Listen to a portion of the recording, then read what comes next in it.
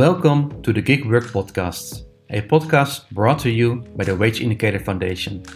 In this podcast, we highlight developments, best practices, research and more on global issues in the gig economy. My name is Martijn Arets and I am your host today. My name's Mark, your train manager all the way to Birmingham New Street. Our next convoy will be Stockport. Platforms in the domains of delivery and taxi dictate the conditions of millions of workers worldwide in terms of income, control and access to work. The powerful positions of platforms to control these variables and defend corporate interests and profit margin frequently leads to protests by this group of workers. The fact that protests take place is not news for anyone. It is just that the reporting on this is based on random case studies and information is often incomplete. This is not a good thing, as it is important to understand the dynamics behind these protests, the wishes of workers and the institutions involved in organizing protests. Only then you really can understand what is going on and what action or reaction contributes to solving problems. To gain a better understanding of these protests, to see what the differences are in protests in different parts of the world, and to learn if and how platform protests are different from non-platform sectors, a team of researchers from the University of Leeds mapped nearly 2,000 worker protests in the Leeds Index of Platform Labour Protests. For the Gig Work podcast from the Wage Indicator Foundation, I took the train to Leeds to talk to Vera Trapman and Simon Joyce, two researchers behind this comprehensive project. So Simon and Vera, thanks for having me here in Leeds. Vera, maybe you can start by introducing yourself. Yes, my name is Vera Trapman. I'm a professor of comparative employment relations here in the Center of Employment Relations, Innovation and Change. I'm Simon Joyce. I'm a research fellow at the ESRC Research Centre on Digital Futures at Work, known as DIGIT, based here at Leeds in the business school also. And you're both part of the team that made the Leeds Index of Platform Labour Protests. The Leeds Index is a database that we have created because we were coming from different angles, basically. We were a bunch of colleagues who were really interested in platform work and platform economy. We were several who had written a report for the European Parliament on the protection of platform workers. And we were fascinated by the topic and wanted to understand more about the phenomenon. Me personally, coming from an angle where I was interested, how is it possible that a particular group of workers, platform, were very vocal about their interests and very vocal about how they want work to look like. And I was curious to understand what is so particular about this group. And other colleagues had other different main interests in understanding this. And then we decided we need to find a way to show how much of protest is actually ongoing worldwide. So we just had somehow very kind of micro-level knowledge of where are riders striking, in what city happens something. So we knew a lot about the UK, mainly because Simon and others were really good observers about the scene in the UK. We had some knowledge about other countries like Germany, where we have done qualitative research on riders. But it was really lacking a kind of understanding where else is something happening. In the literature, you know something about Italy or Argentina. But we decided we really want a global understanding of where protest is happening. And we understood protest very broadly because sometimes if there are formalized working relationships, you could see, okay, workers go on strike. Other times, if they're self-employed, they would just go on demonstrations or would put scrap in front of a corporate headquarters. So the forms how discontent was formulated is very different. And we wanted to capture all those forms. And so we had then the problem, how do we find and locate all this protest? And we were very much inspired by Beverly Silver and her research on the forces of labor. So investigated how she did it, how did others do some protest event analysis.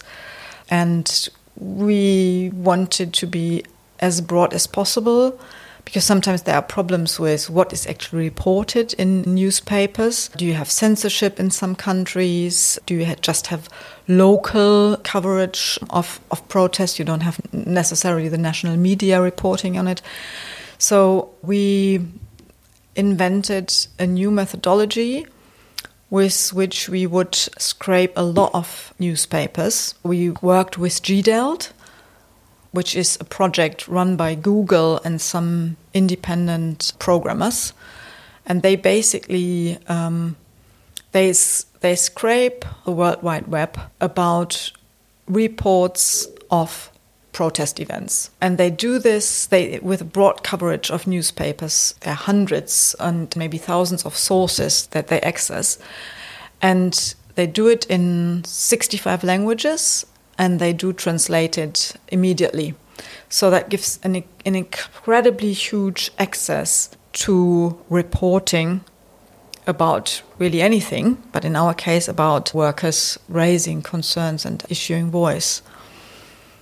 And it produces, if you go into GDELT and you look into, let's say, okay, where did workers of Uber protest, or where did they strike? You get millions of entries. So we had to program some kind of machine learning that helps us filter this information to make it manageable.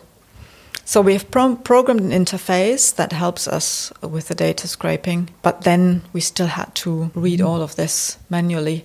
So we had to build a really huge team who works with this data and who basically reads thousands of articles about workers protesting in the platform economy. So you need to find a way to scale the research and also the data collection, because what you say, so first that it was more like small stories of individual strikes just as a coincidence that people mentioned, and now you want to scale it. And as I have read it right on the website, there are now over 2,000 individual protest actions now listed in the index. And Simon, why do you think? Because like many occupations within platform work are there already for hundreds of years. We already had taxis, we already had food delivery, we already had domestic cleaners. And I know with your research, you're really focusing on the more delivery and taxi and couriers, so more the on-demand platform where the impact of the algorithm is, of course, the biggest, which is, of course, from my academic perspective, the most interesting part to discuss. I see you smiling, so I think you also agree on that. But why do you think that this technology really made that people were processing more and organizing more than, let's say, 10 years before?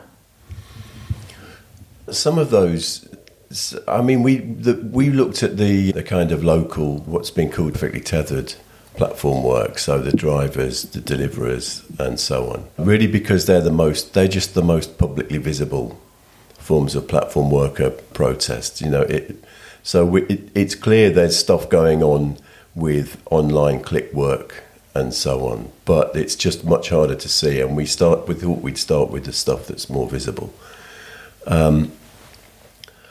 In lots of places around the world, things like taxi drivers have historically quite often been well organised. So there's unions of taxi drivers in London, in South America, in other places in Europe, in the USA. Taxi drivers have been organised. I mean, you can't say the same for food delivery workers because, I mean, it's been done, but I think the scale of it now is much bigger.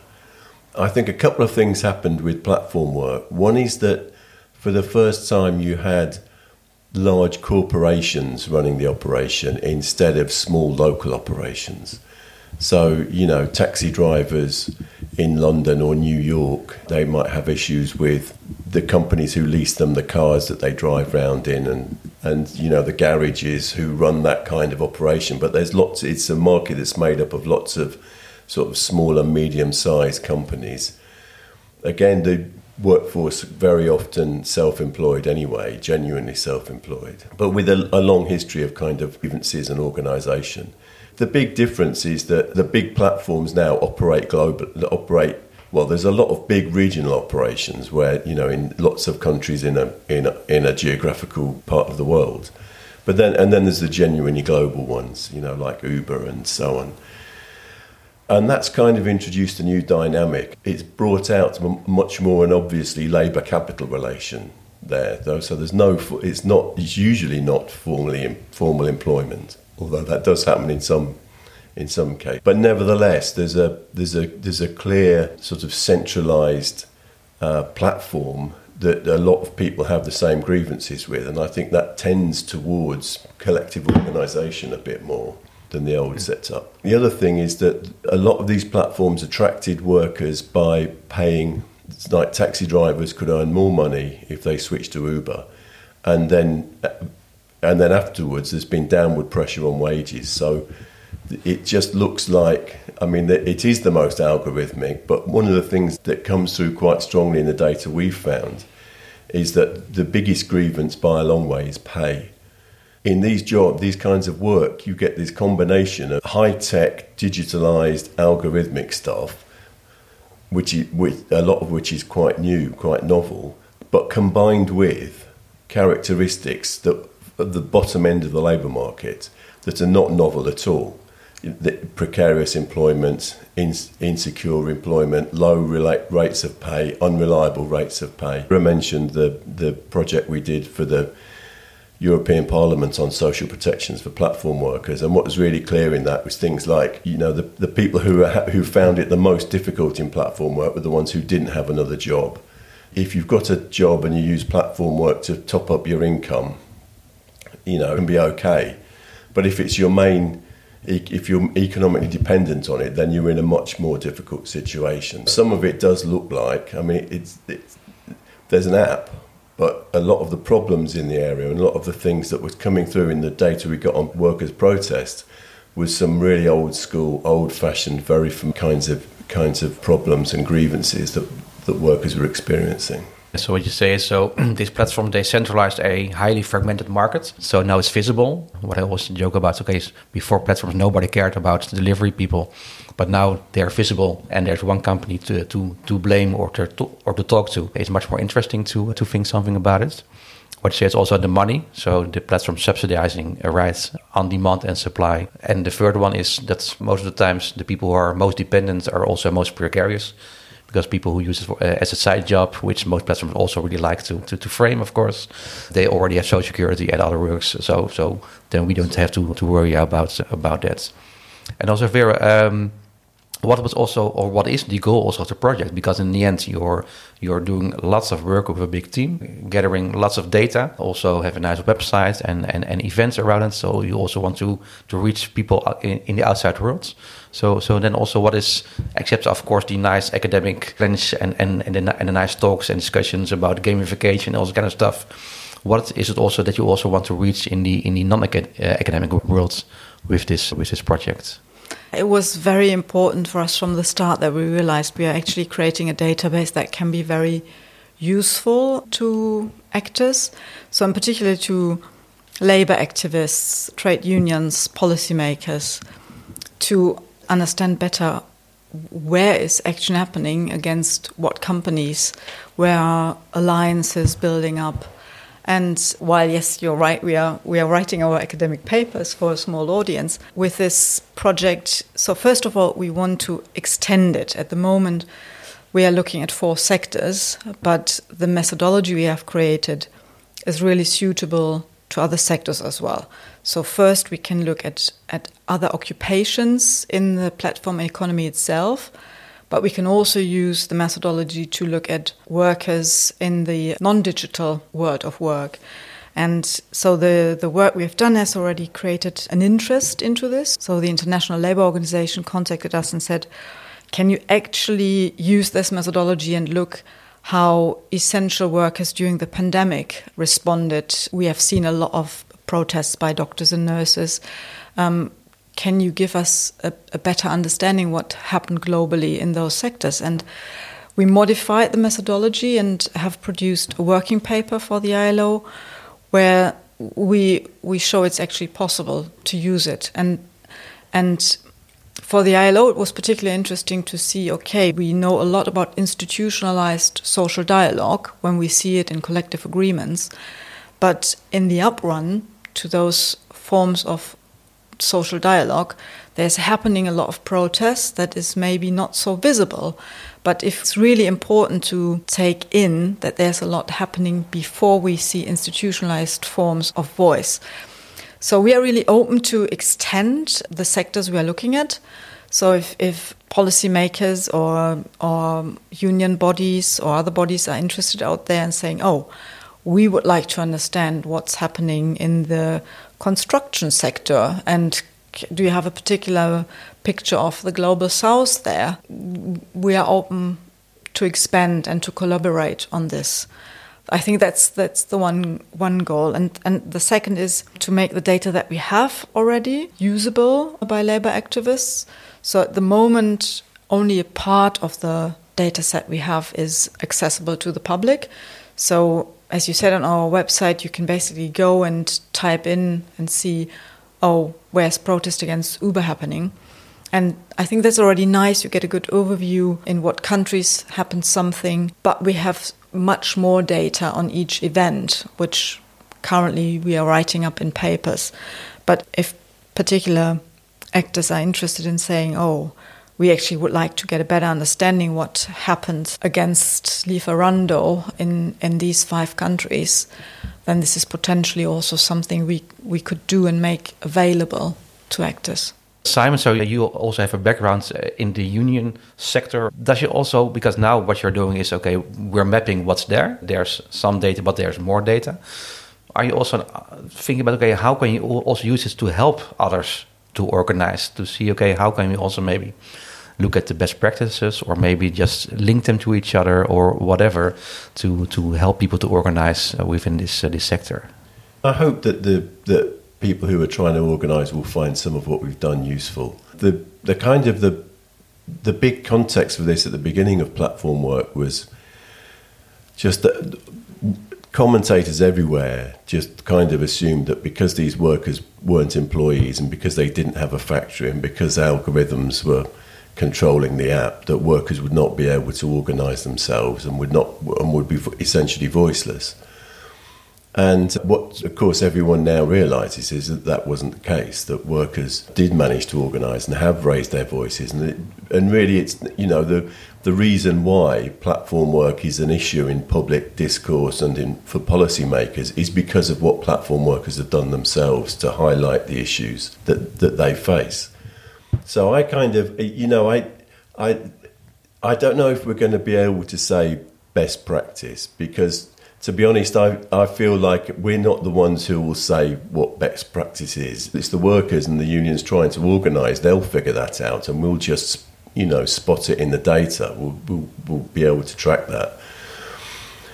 It's really, really interesting that I mean, we've essentially got a natural experiment going on where a new way of organising a workforce, it's some similarities with the past, but a new combination, a new workforce, a new way of running a workforce has come into being. And we can now get a picture of what it looks like when a new group of workers starts to organise themselves for the first time. And this mixed pattern of workers with no formal organisation at all, where some well-established unions are getting involved, where there's everybody who's looked at it knows that there's small grassroots radical unions have grown really quickly. And then across the globe, in a lot of places, organisations that are representing platform workers that aren't unions at all. They're just some kind of non-union organisation. And the picture that's emerged has changed even in the sort of like 3 or 4 years we've been looking at it, and it's likely to change as well in the future. I personally think, I mean, we don't have an editorial view on this, but my take on it is that it's still unclear. There's some patterns emerged, and we've got enough data that we can sort of analyse what the numbers tell us. We've got enough data together on the index to sort of start to look at these things and look at how it's different in different regions. The global south is different from the global north. South America is very different from North America.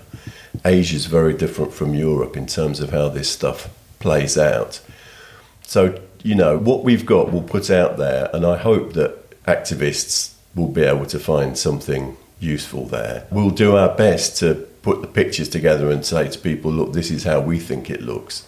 But really, a lot of the most interesting stuff is done in dialogue, where we're very genuinely learning from what the workers themselves are doing, what they're managing to do, because there's lots of stuff that no one would have expected 5 years ago. Can you give an example of something that you didn't expect 5 years ago that's happening right now or the last year? The unexpected thing is how much of an issue pay is. It's just the biggest issue by a long way. The really astonishing thing is how many of these protests take place where there's no sign of any union organisation at all.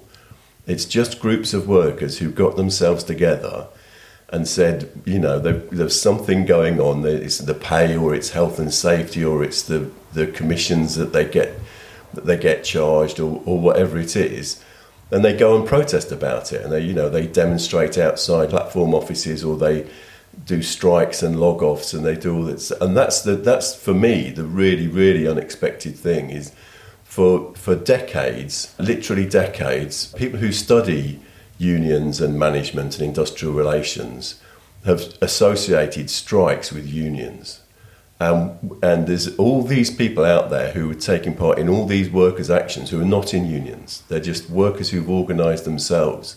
That's just a fascinating thing. And it kind of, for people who study this, for academics, it's basically wake up and smell the coffee time, because it's as important as unions are for understanding worker organisation and the politics that drive the regulation of labour markets, as one part of the politics that drive the regulation of labour markets. What workers do themselves is something that really no one has had to pay attention to, but you can't understand what's going in platform work unless you pay attention to that.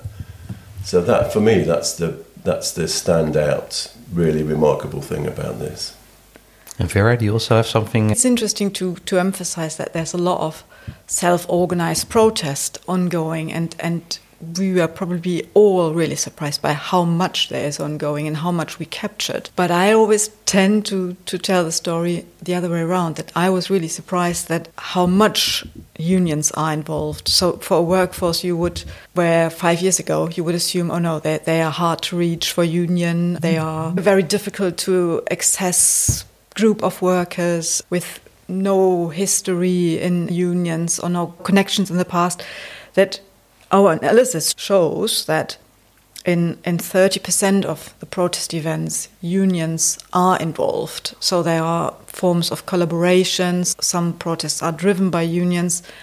And while the literature might kind of suggest it's more like grassroots unions, it's also the established unions and the mainstream unions.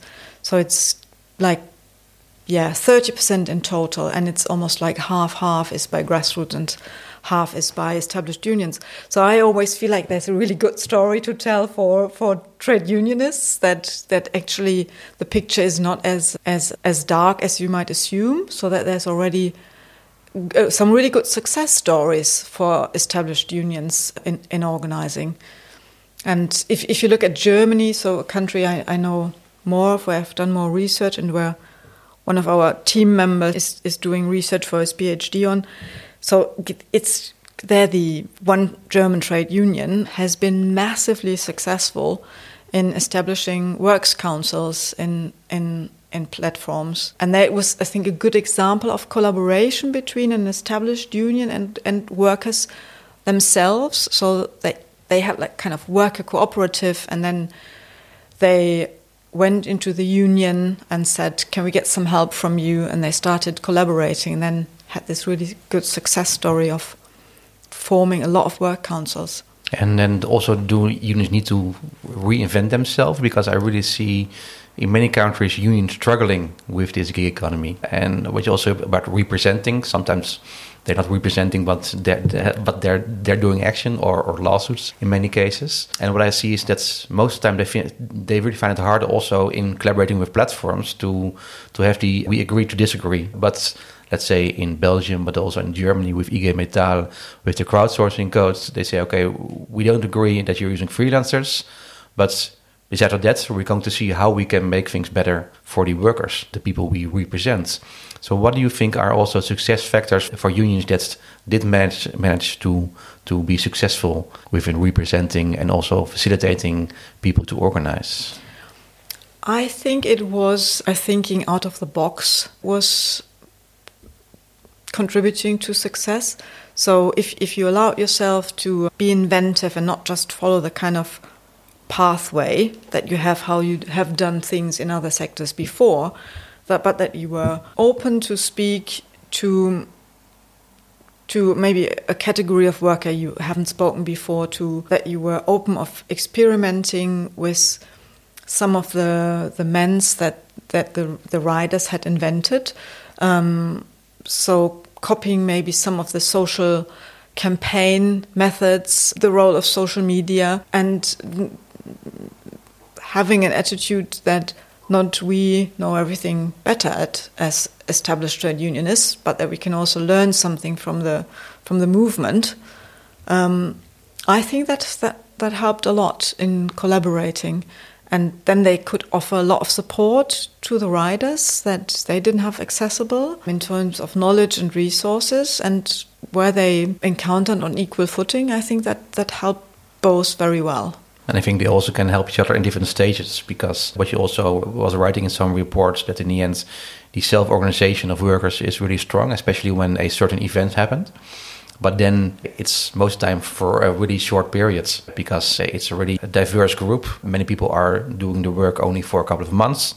So the people that initiate they will be gone in 6 months. So we also need to find ways how unions can build on the self-organized actions of workers.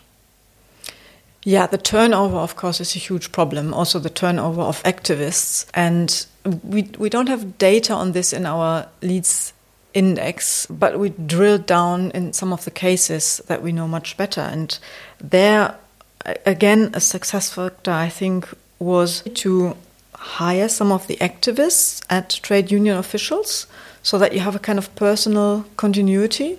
So I think that was a very clever move.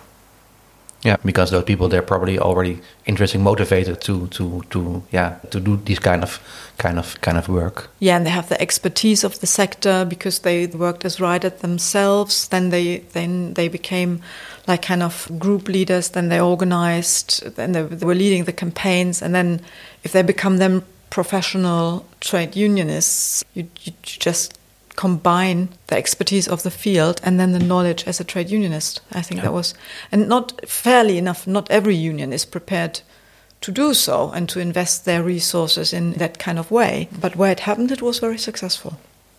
And one of the things I also really like about the index is a global approach, because also with the Wage Indicator Foundation really look to global, and in many discussions, global is US and EU, and there are more countries here on the globe where also the impact of these platforms is also on the worker much different.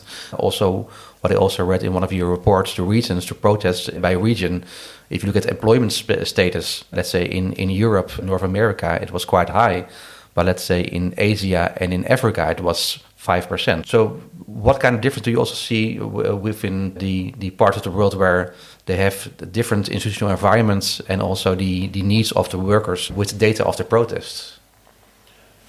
We find more protests over employment status in the parts of the world where having employee status makes a big difference. And there's some parts of the world where it just doesn't make much difference, or where, in a lot of the global south where employment is anyway predominantly informal. It's not an issue that very often workers want to protest about generally. In Europe, it means something if you're an employee as opposed to if you're self-employed or, legally self-employed or contractor status or whatever.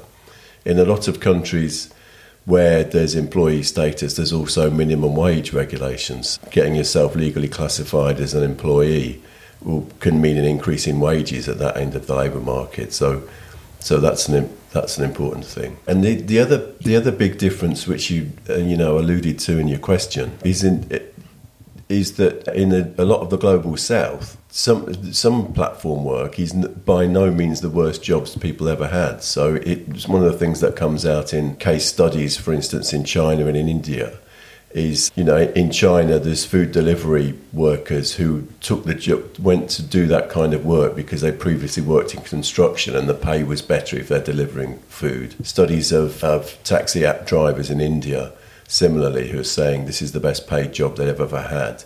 But then you get other complications, like it's very common for taxi app drivers in India to have taken out huge loans to pay for the car. So it's not uncommon to have like between 80 and 90% of their income going on finance payments for the car. But that means that small changes in the mileage rate that they get paid or the commission that the platform takes can be absolutely disastrous for the individual doing the driving. So there's again a strong motivation to take action protest action over straightforward financial matters. Yeah. The first period that we looked at was from the beginning of 2017 to the middle of 2020. And so that was just into the start of the pandemic, and we've now been able to, it's now almost up to current.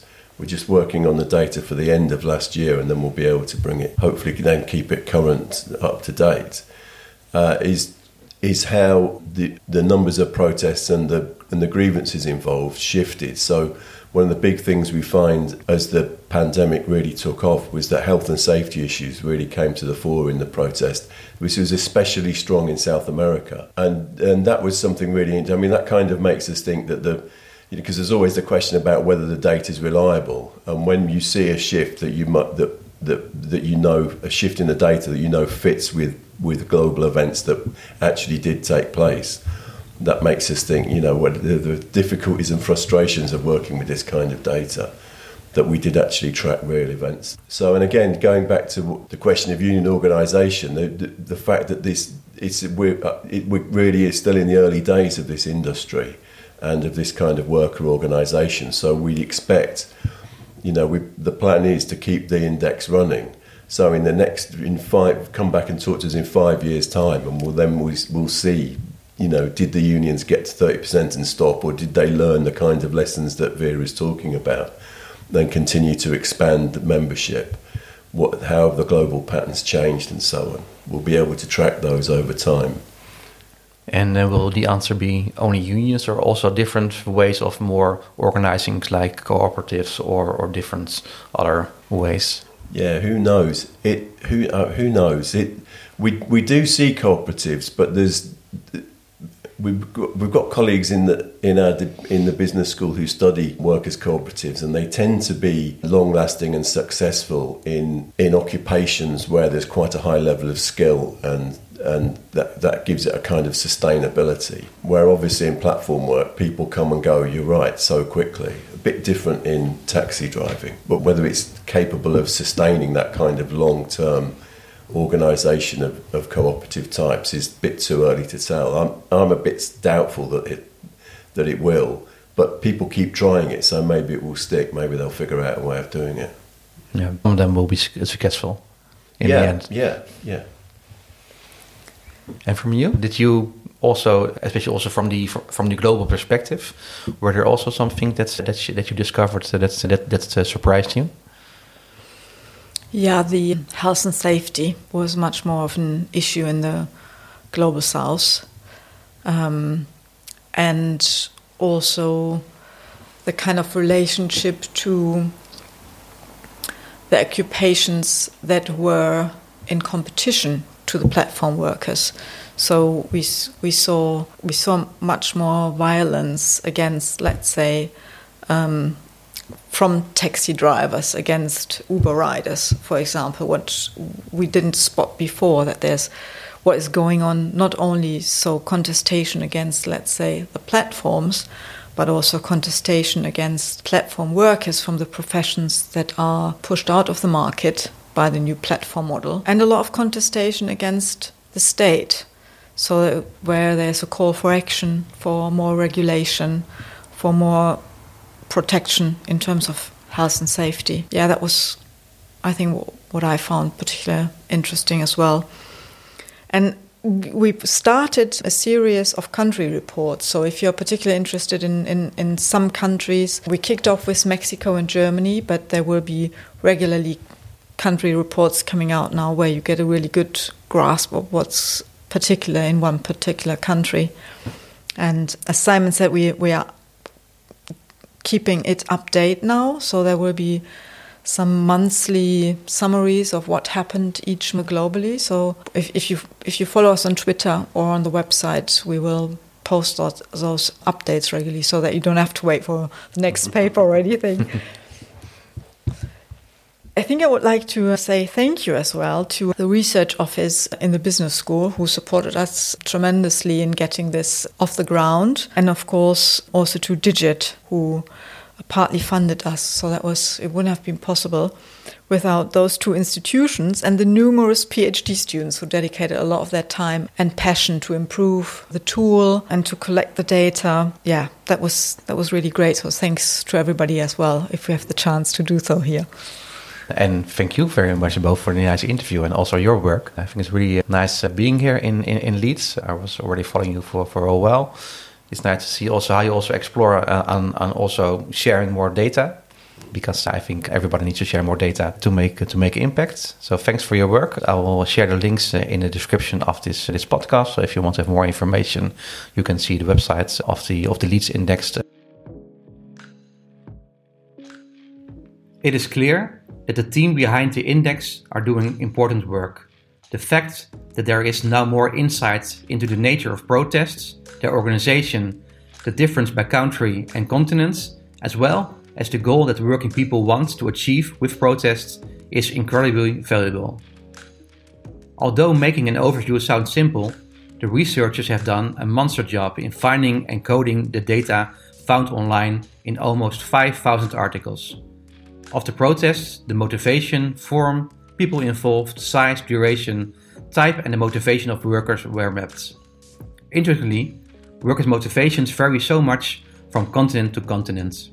For instance, platform workers in Asia struggle above average for higher pay. In North America, for the status of and conditions for the worker. In Latin America and Africa, for health and safety. And in Africa, for better compensation for the materials needed to carry out the work. This kind of data and insights help us to better understand the forms of protests and the desires of platform workers. That the team behind the index does this without value judgments and in a way that includes the non-platform context is very pleasant and important. For me, the Leeds Index is an example of how researchers can work together and invent new ways of research with the aim of making not only scientific but also societal impact. I will therefore definitely accept the invitation to visit the team again in 5 years and look forward to the developments and lessons from this project. Thanks for listening to the Gig Work Podcast, a podcast brought to you by the Wage Indicator Foundation. Don't forget to subscribe to the podcast and also check our weekly newsletter, research, publications and online webinars on the global gig economy. You will find the links in the show notes.